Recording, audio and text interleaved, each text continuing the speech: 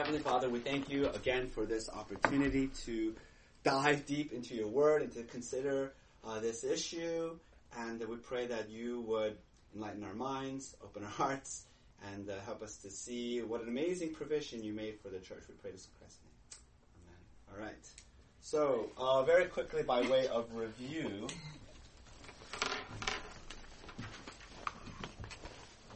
cessationism is the argument that first let me start with continuationism. Continuationism is the argument that all of the gifts of the Spirit, continuationism, continue today, they're relevant today. And cessationism is that extraordinary gifts of the Spirit, prophecy, tongues, miraculous healings, have ceased. And the argument, the first part of the argument is essentially an argument from redemptive history.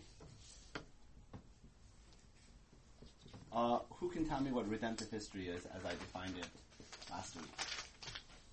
Who was here last week? Unique, like non-repetitive acts. Yes. Things. So unique, unrepeatable events in biblical history, right? And this includes, for example, the crucifixion and resurrection of Jesus, right? We're not supposed to do that in every generation. And this is to be distinguished from normal ongoing events in church history like evangelism, missions, the Lord's Supper. We're supposed to do this all the time. Hey, she's with, you can use a hand now. Thank you. And so, if we could draw a graph, this is the Old Testament. Well, let me put it in another color to set it off. This is the Old Testament. This is the life of Jesus. This is the work of the apostles. Okay? Cessationism says that this period right here is redemptive history.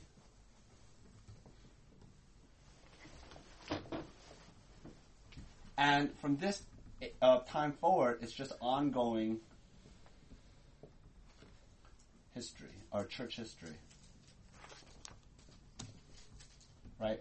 And therefore this era, this apostolic age, is unique, it is unrepeatable, and everything associated with it has therefore ceased. Right? And the first, I want to just recite a few key verses that we looked at last week. First is Ephesians 2:20. If you guys remember, the church is built on the foundation of the apostles, right? Very key verse. And that word foundation, Paul is evoking a metaphor, right? If you think of the church as this structure, the foundation layer is the apostles.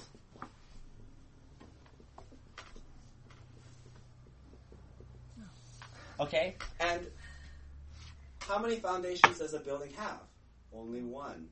So Ephesians 2:20 clearly tells us that the apostles were only given for one time, one stage in church history. It is a foundational stage, never to be repeated again. And we know this just by studying the very office of apostleship. They were personally commissioned by Jesus. You have to be sent by Jesus. You can't appoint yourself. None of us are apostles. You have to personally have been appointed because you're Jesus' designated representative. And then they are eyewitnesses, right? Apostles are unique witnesses of the resurrection. And therefore it's restricted to the first generation. It has to be the first generation because only the first generation were eyewitnesses. Does that make sense? And therefore the apostolate has ended. Good, you brought your hand out. The next key verse is Acts 1:8, where Jesus says to his apostles, you will receive power of the Holy Spirit. Right? And that phrase, I said, is actually a very technical phrase. It's not power as in like extra gumption or like earnestness or courage. Of course, it's those things as well. But if you look at if you look throughout Acts, and if you look at what Paul says, for example, let me just refer to the verse. If you look at, for example, second page, second column, Romans 15. What does Paul say? Right? He says, verse 19, by the power of signs and wonders, by the power of the Spirit of God. Right? So he defines it right there. The power of the Holy Spirit, the power of the Spirit of God is signs and wonders. Okay?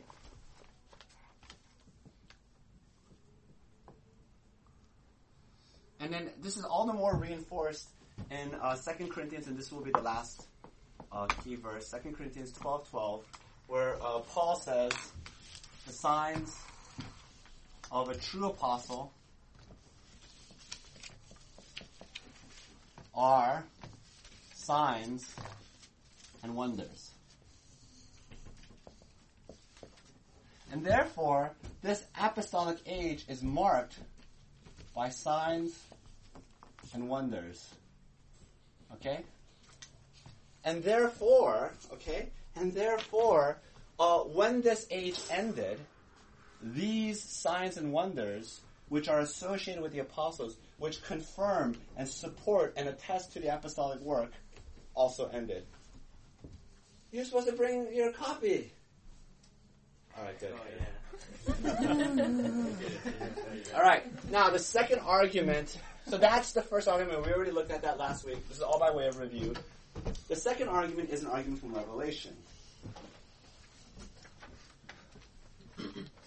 Revelation is God's Word. Okay, that's my definition. That's not just my definition. This is the definition, right? Revelation is God's Word to us. And in the New Testament, God speaks to His church through the apostles, okay? And we can see that in the first verse, Ephesians 3. This would be the third page, first column.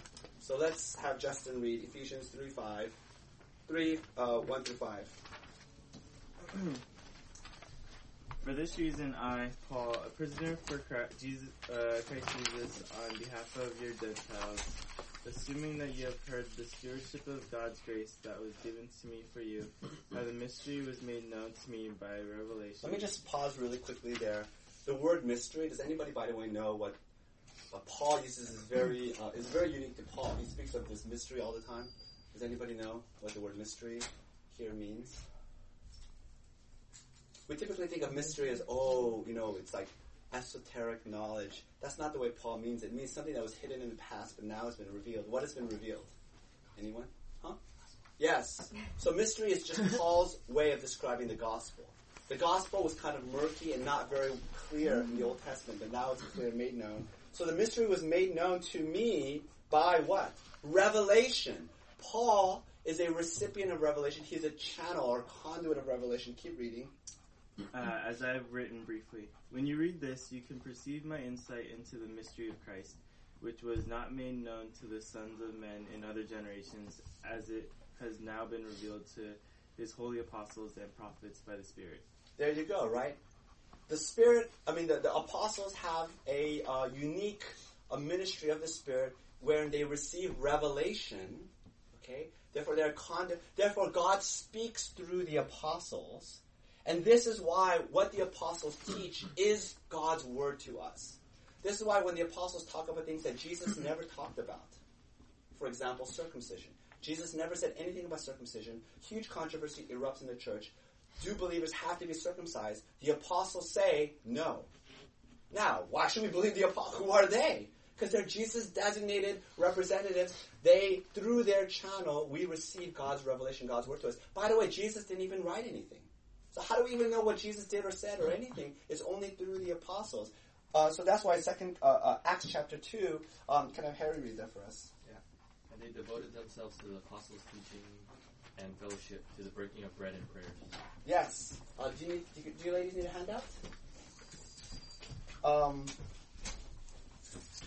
And therefore, the apostles' teaching here, okay, is the New Testament writings.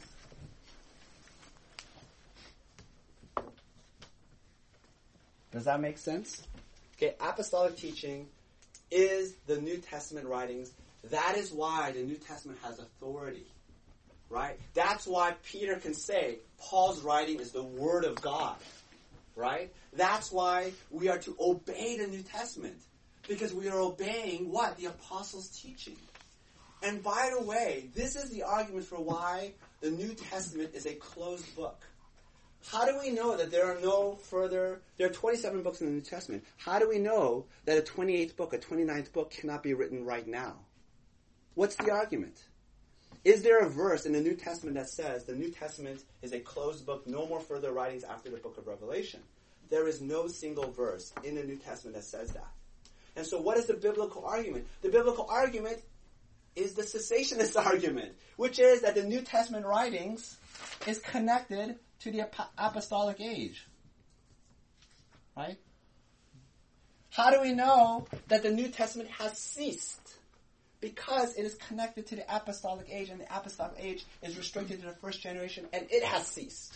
And therefore, no new writings. If somebody goes out there and says, I'm about to pen you guys a letter, and I want you to staple it to your New Testament, you have to say, you are mistaken. Because, and he will say, why? Or what Bible verse? And you will say, the New Testament writings is connected to the apostolic age. I'm sorry. It is over, okay? Does that make sense? And so, already, everybody, all Christians, already depend on a cessationist argument to believe in the closeness of the New Testament. Does that make sense? Okay? By the way, the very fact that the apostles' teaching, they say they were devoted to the apostles' teaching, and you see that in Paul a lot of times. For example, in Corinthians he talks about it a lot, but in Galatians he says, I'm astonished that you've abandoned my teaching. He talks about my gospel, and it almost sounds egocentric until we remember that Paul is an apostle, and therefore it is uniquely as an apostle that he's teaching us this gospel. But if I said that, I want you all to be devoted to Michael's teaching. I want you to pour hours and think and study and meditate on Michael's teaching. You guys would say, okay, you are clearly unhinged. You're touched in the head, right? But Paul can say that. The apostles can say that because they are what? Designated representatives. Not me, not you. And therefore, what I teach, but I teach based on the authority of the apostles. The apostles teach on their authority given to them by Christ. Does that make sense? Any questions or clarifying questions there? All right. And when you understand that, you understand Jude chapter 1, verse 3. Where are we, Dan? Can you read that for us? Beloved, although I was very eager to write to you about our common salvation, I found it necessary to write appealing to you to contend for faith that was once for all delivered to the saints. Yeah. So there's this language of once for all, right? That's a very pregnant once for all. Do I ever say to you guys, I'm going to teach you guys the gospel once for all? No. It happens again and again every week, right? You guys are thinking, Pastor Michael says the same thing every week. But what the apostles teach is uniquely once for all, because it's a deposit. They hand it down to us. It's the apostolic teaching. It ends. Once for all. Apostolic age. It has ended. Now, so far, this is relatively non-controversial. Our charismatic brothers, and let me emphasize once again, our charismatic brothers, our Pentecostal brothers, our continuationist brothers are brothers.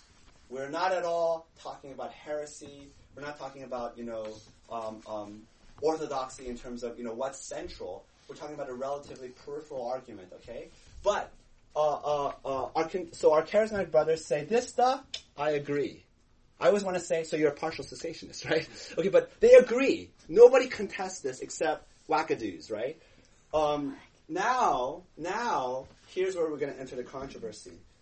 Because prophecy, and here's the argument I'm going to make. Prophecy is also revelation. Okay, and this is the logic of the argument, okay?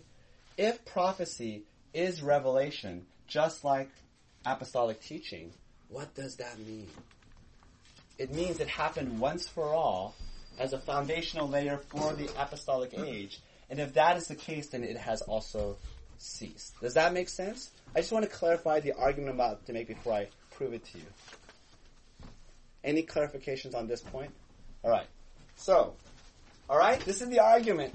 So let me prove it to you. Ephesians 2, we've already read this, but let's read it again. Because Paul doesn't just say apostles. Where are we? Can I have Chelsea read Ephesians 2, 19 to 21. So then you are no longer strangers and aliens, but you are fellow citizens with the saints and members of the household of God, built on the foundation of the apostles and prophets. Stop. Okay. It says built on the foundation. Remember the metaphor of a church as a building. There's a foundation. Only one foundation. It doesn't repeat. Foundation means redemptive history, okay? So the foundation is what? Apostles? That's all it says, apostles. No, it says apostles and prophets. That's the argument. Apostles and prophets.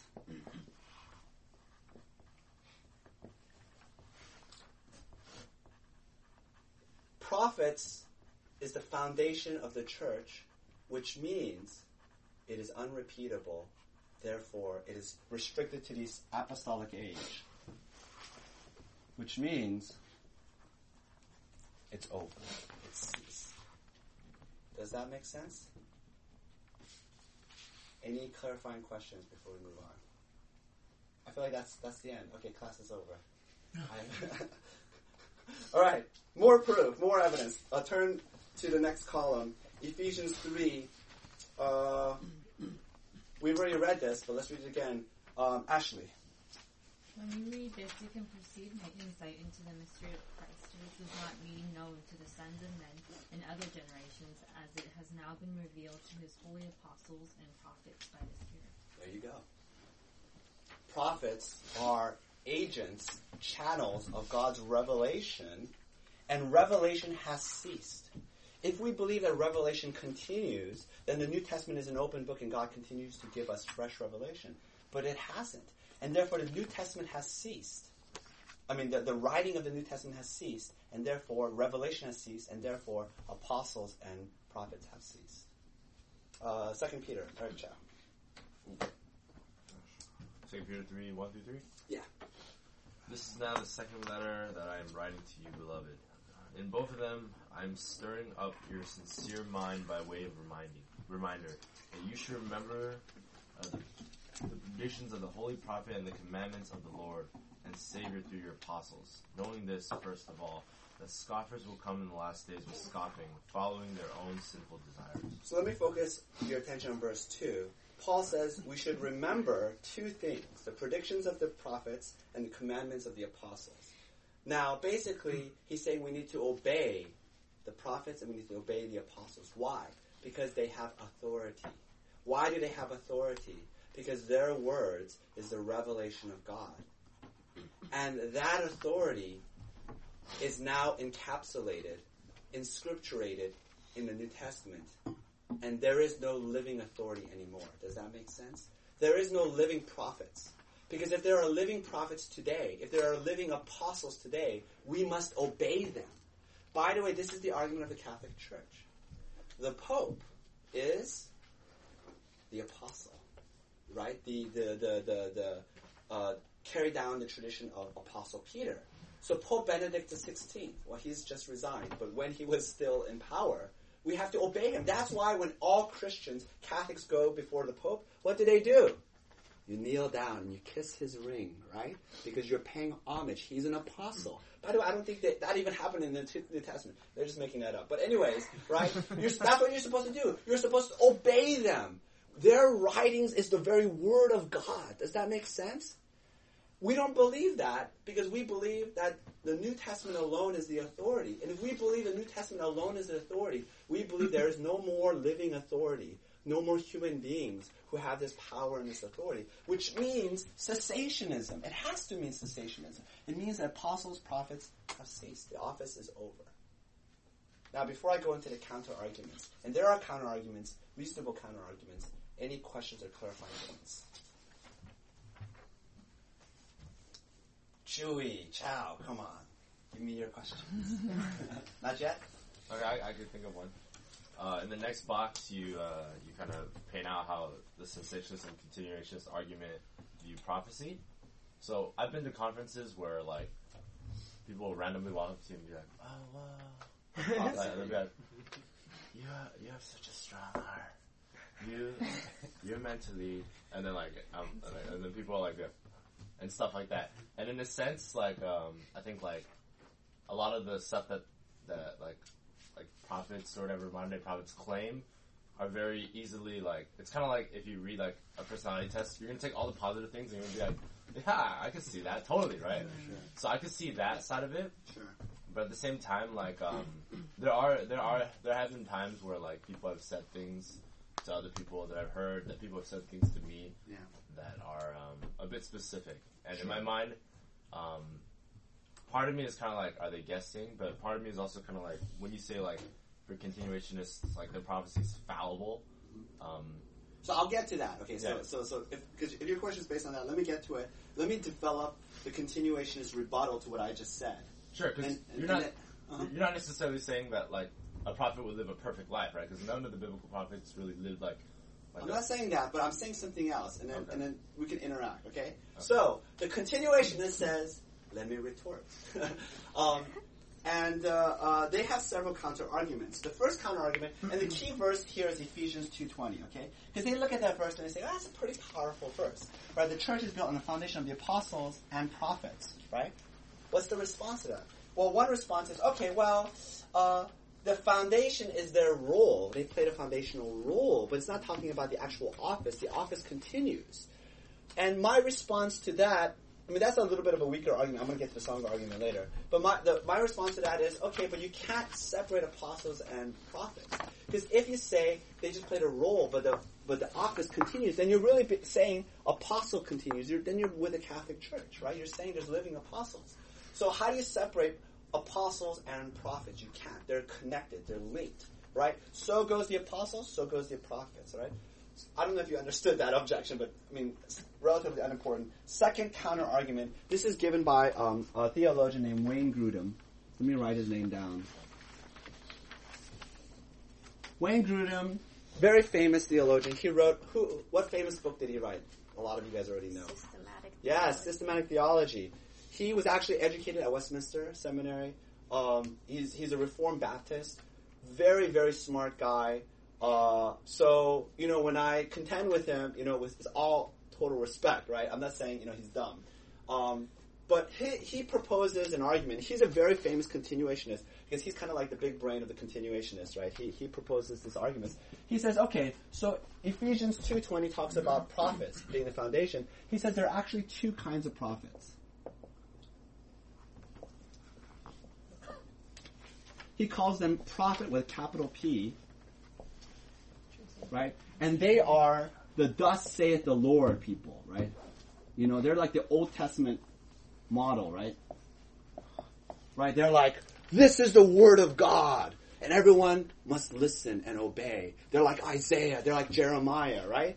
And then he says there's a little prophet, little p prophet, lesser, lower level, and they're not thus saith the Lord. Their prophecies are more like intuitions that God gives you. And this intuition isn't perfectly accurate or perfectly factual. It can be mistaken. It's like impressions that you have. It's very intuitive.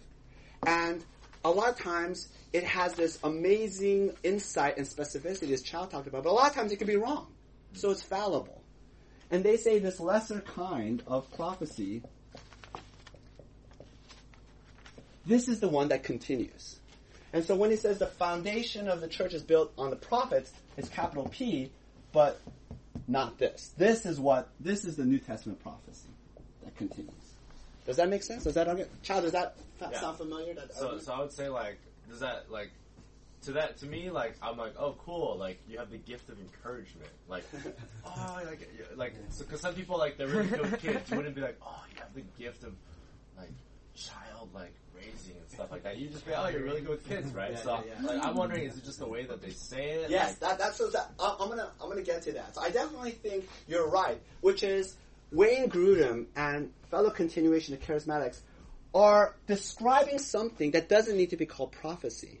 It could just be described as the gift of encouragement, like, Chow, you're very musical, and you say to me, Michael, you are a prophet. No, I'm just, I can hear, right? So I'm encouraging you. Or I say, Chow, I really think God, wants you to go in this direction. This job, not this job. I think this is the one for you, You say, oh, Michael, you're a prophet. No, you don't have to say that. Just say, oh, you have insight, and so that's the argument that a lot of cessationists make, which is that, well, this isn't prophecy. This is something else. This is encouragement. This is insight. This. And so let me address this. First of all, if you go to passages like Ephesians 3:5, and it's right there in that column, the first passage, it says it's been revealed to his holy apostles and prophets, and you see that duo, right? Apostles and prophets. And again, there is no lower level prophecy. I guess that's the argument I'm trying to make here. Where do you see this? Where? What's an example? Give us an example, Wayne Grudem, of a lesser, lower level, intuitive, Apostle Paul, I have this intuitive feeling. Oh, really? Where do we see an example of that? Give us an example.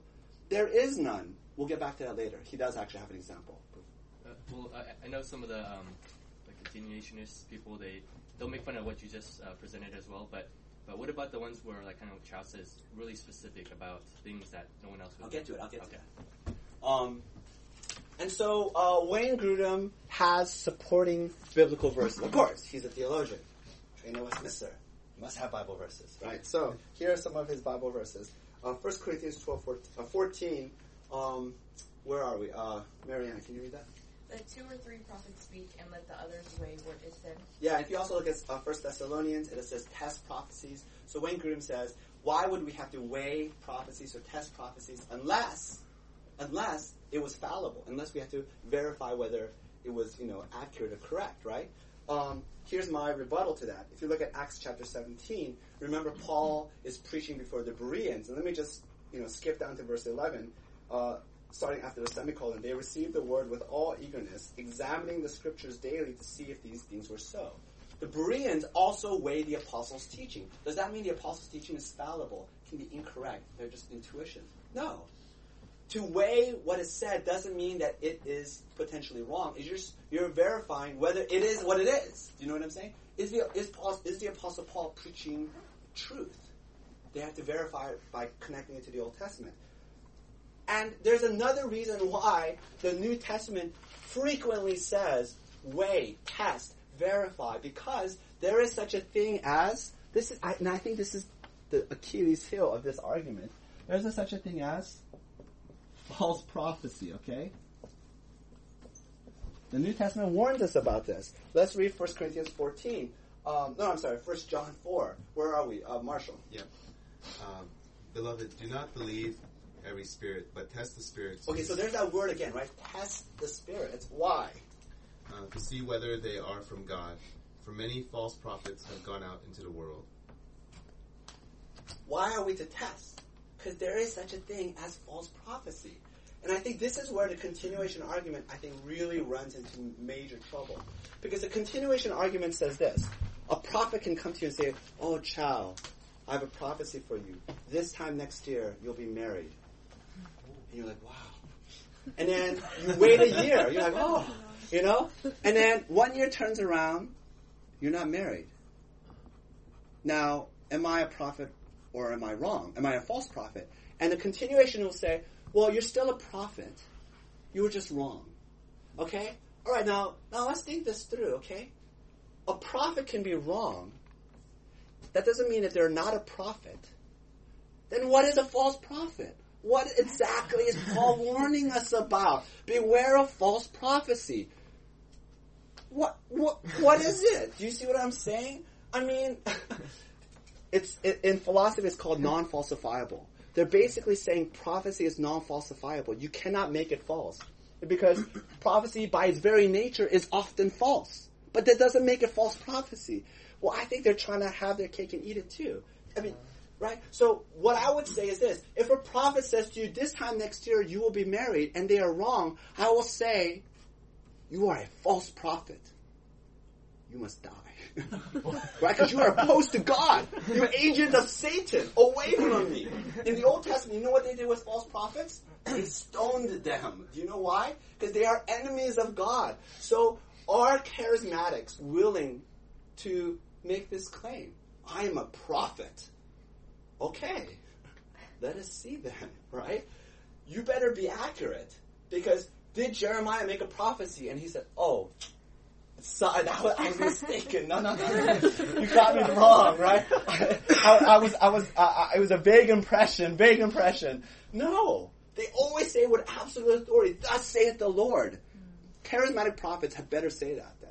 Because, and then, again, Wayne Grudem and others will say, well, no, there's no lesser prophecy.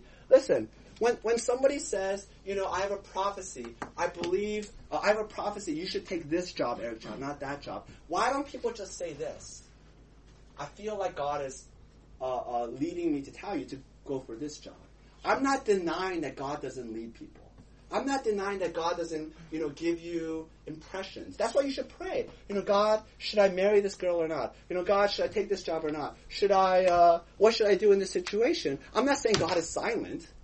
God can lead you, can give you some guidance. But again, that guidance is very infallible, Scripture alone. So if you say, God, I feel like I should sleep with this girl before getting married. Okay, that's not from God. Okay, that Scripture clearly says no. So, but that's not prophecy. Why label that prophecy? Why not just say it's an impression that I have, right? Why take it to the next level and call it prophecy? That's the argument I would contend. And then look at 1 Corinthians 14. We've already read this verse actually. Right? When 2 or 3 prophets speak, let the others weigh what is said.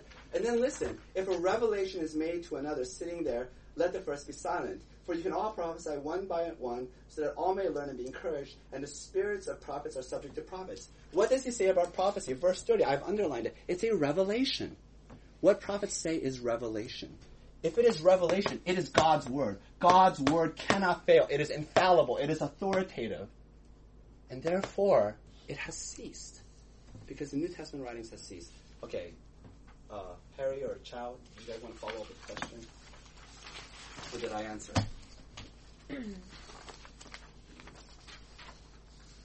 you say then that, I guess because we had this talk before in one of Jeff Louis' classes, and then he's saying how sometimes people will come to you and they're very specific with pointing out certain things in your life, not just it might happen, but it will happen. Or you'll get married, you'll be blonde, her name will be Sally. Right. Or just pointing things out that no one else would know. Yeah. So would that just be maybe a random guess, or? Yeah, it could be one of several things. Me as a rationalist, I might say, oh, you just got lucky. But it could be intuitive insights. Fortune tellers have that ability. It could be that you have this insight, but it's not prophecy. Why label it that's my contention. Is that prophecy? Because again, prophecy is thus saith the Lord. It's the word of God. If someone says to you, this is what's going to happen, you should write it down and say, I'm going to obey this word because this is God's word to me. So let's say Grudem's mindset is accurate. Let's say there are people who are lowercase p prophets, and then they go around, and then because then I've been to classes for this before in college, and then they're there's 3 things you should always stay away from, relationships, children, and there's something else. Basically things that are super life changing and stuff like that. So then they'll talk about you're gonna be a leader on your campus and stuff like that. So I think what if there's just some lowercase p prophets that that just don't tread as cautiously, and they feel more compelled that what their intuitions are from God, and they're just kind of basically yeah, abusing. I want to piggyback on that because again, I would contest this whole idea that there is lowercase prophecy. I don't believe there is. I think that's an unbiblical category. prove to me this is a biblical category before you say that. But let's just suppose that there is these kind of people with intuitions, right? They have these impressions from God. When they say, I'm a prophet, I think this opens up to enormous abuse. This is really another objection I have. Because they say, I'm a prophet of God. Now, if you're a prophet of God, even though you say, I'm a Wayne Grudem prophet of God, I'm fallible, I make mistakes, but nevertheless, you have a certain kind of authority, right? I mean, I'm a pastor, right? I have a lot of authority as a pastor, a God-given authority. So I say to you, Eric Chow, I see this sin in your life, you need to stop. I say this as your pastor. You should stop. You should obey me. But if I say to you, Eric Chow, you need to wear a necktie every Sunday. I command you to do it as a pastor, right? You can say to me, well, I don't know, Pastor Michael, you're kind of abusing your authority here. Where in the Scripture does it say you have to wear a necktie? And so my authority cannot supersede scriptural authority, right? But a prophet, he's not tethered to Scripture because it's revelation. So a prophet could say, Eric Chow, you must wear a tie. And what are you going to say? What do you say to a prophet who claims this level of authority? You say, okay, you're a prophet. And I think a lot of times this is where prophets totally abuse their power because they're just making stuff up. And all kinds of heretics. I mean, I want to tread very carefully with my charismatic brothers here. But honestly, almost all heretics come from charismatic camps. It does, because they're not tethered to Scripture. They're free to float because they're prophets. So I think it really, really opens itself to abuse. And so I think, a lot of people say the cessationists is you guys are just super safe. You just want seatbelts on, you put on a safety helmet, you just want to be safe. You want to be boxed in, you don't want to experiment. Well, okay, maybe you say that, but we're not going to go to crazy heresies. We're always tethered to Scripture. What would Grudem's rebuttal to what you said about his little p prophets? Like, he has a biblical example. He does? Yeah. Other than this 1 Corinthians 14? Yeah, other than that. Okay. All right. By the way. Oh, are you going to go over it? Yeah, I am. Oh, okay. By the way, I really want to get a little bit into tongues, but we'll see if that can happen. But by the way, the other objection I have is that this lower level prophecy has to do with personal, individualized messages for people's lives. And I think that this is really an abuse of an unbiblical understanding of prophecy. Because if you look at every example of prophecy in the New Testament and Old Testament, it has to do with epic, redemptive, historical, salvation events. It's not personal, little, like, I have a prophecy for you, that accounting job you've been waiting for is going to open up. I mean, that's good for you, but what does it have to do with God's unfolding redemptive plan? And so I think, again, they have completely abused the office of prophet. It is for the unfolding revelation for the church.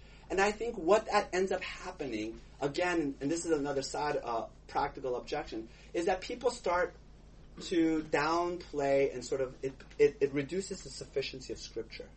Because the Bible specifically says, right, 2 Timothy 3:16, right, all Scripture is God-breathed and is useful for teaching, correction, building up the saints. Scripture is enough. Now, Scripture is not going to tell you which job you should get or which girl you should marry, okay? But that's because you need to have some principles, and faith. And we don't walk by sight; we walk by faith. Which job should I go? I don't know. I'm going to trust God. I'm going to really think that I'm going to consult my Christian brothers. But, prophecy is so easy. Prophet, which one should I take? Oh, you should take this job. Oh, great. It becomes kind of like a magic 8-ball, I think. Again, I don't want to be disrespectful to my continuationist brothers, but I feel like it's kind of like you want the easy answers. There are no easy answers in life. Life is tough. Life requires faith. Life requires prayer, thinking. Prophecy is really kind of a weird shortcut. And that shortcut didn't even exist in the New Testament. Nobody said, Timothy didn't say, where should I go, prophet? It always had to do with these epic events. Anyways, let's go to the counterexample. So, this is Wayne Grudem's example. Acts chapter 21. If you look at verse 4, okay? So let me set this up a little bit.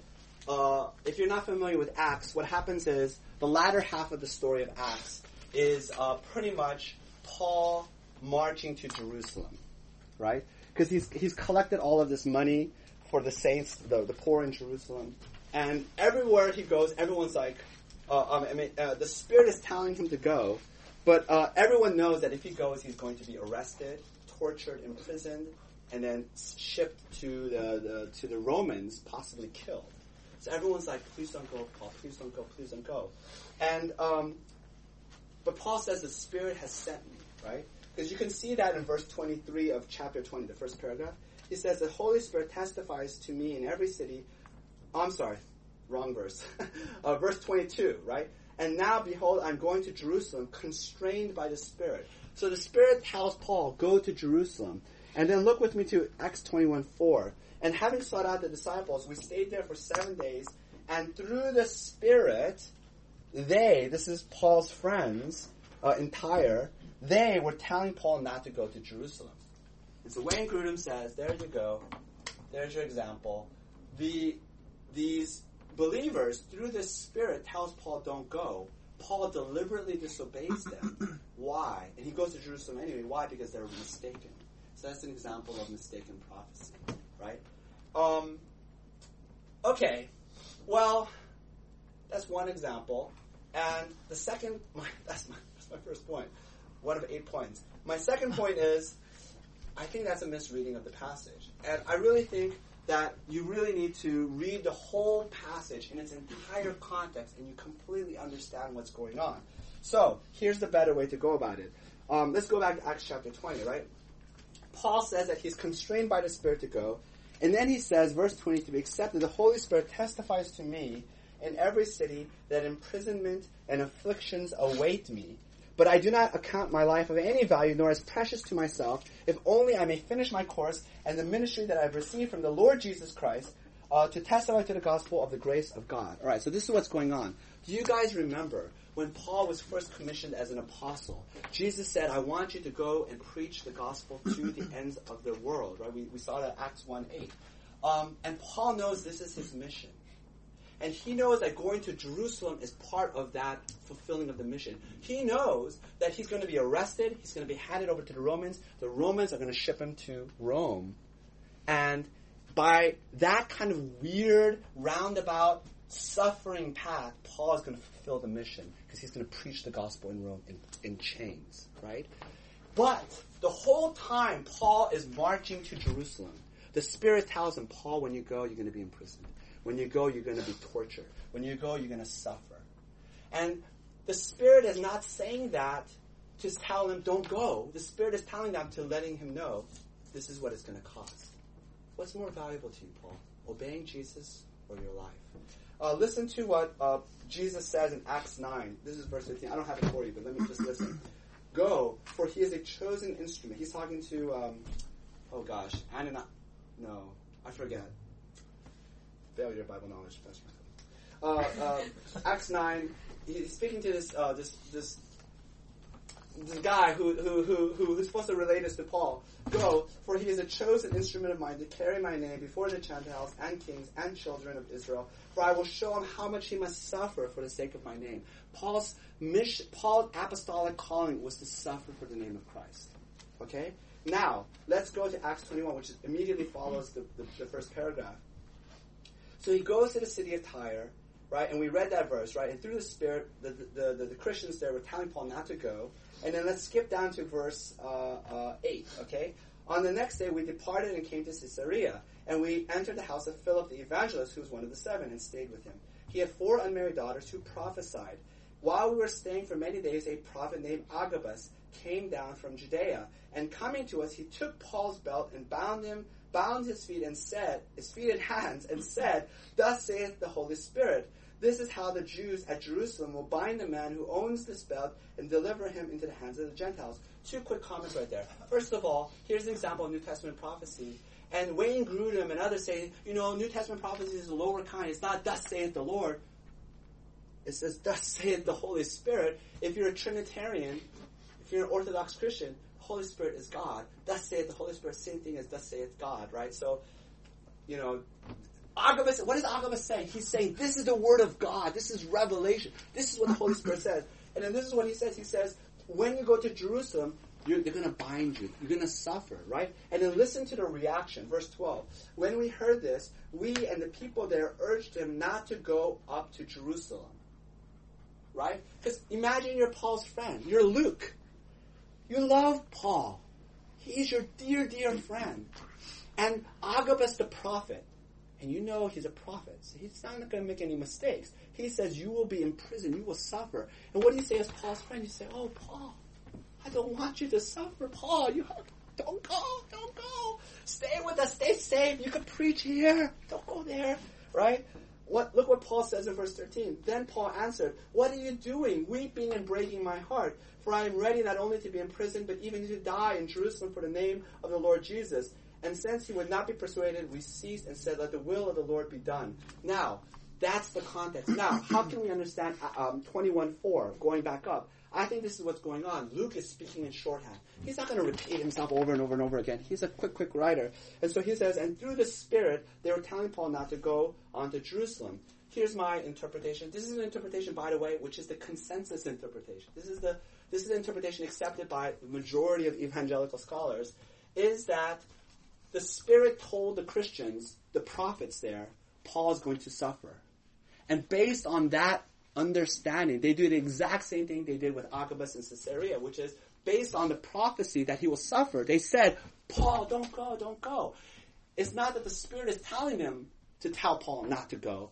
They're using the prophecy as a reason to tell Paul not to go. Does that make sense?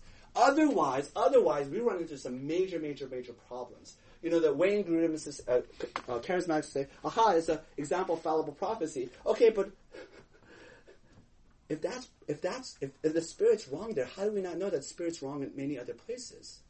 Right? Like, how do we distinguish the Spirit telling Paul go from the Spirit telling Paul not to go? If the Spirit is contradicting itself, wow, we're in a world of hurt. How do we know? Right? I mean, then we enter this really psychedelic, murky world where the Spirit contradicts itself, or we can never know, you know? And so I think this is a much preferred example. This is the only example that Wayne Grudem and others cite, and I think there's a very plausible, very understandable explanation. Wow, I really wanted to go into a little bit of tongues. Tongues is so fun. But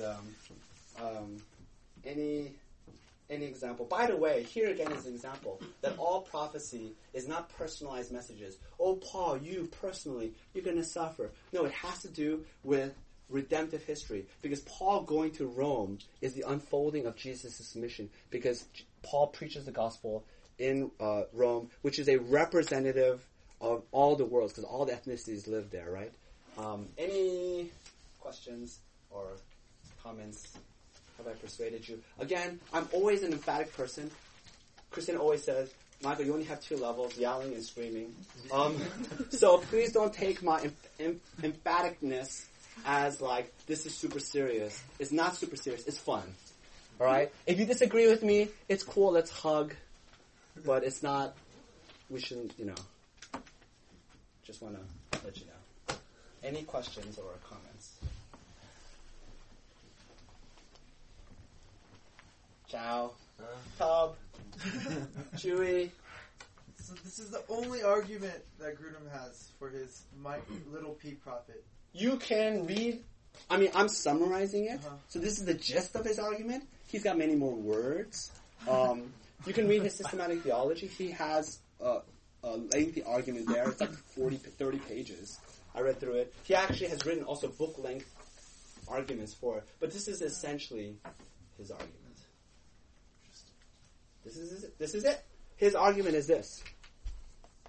The lesser, that's what continues. I think he's on really shaky biblical ground.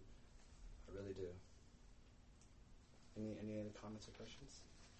All right, next week we're going to talk about tongues. Exciting.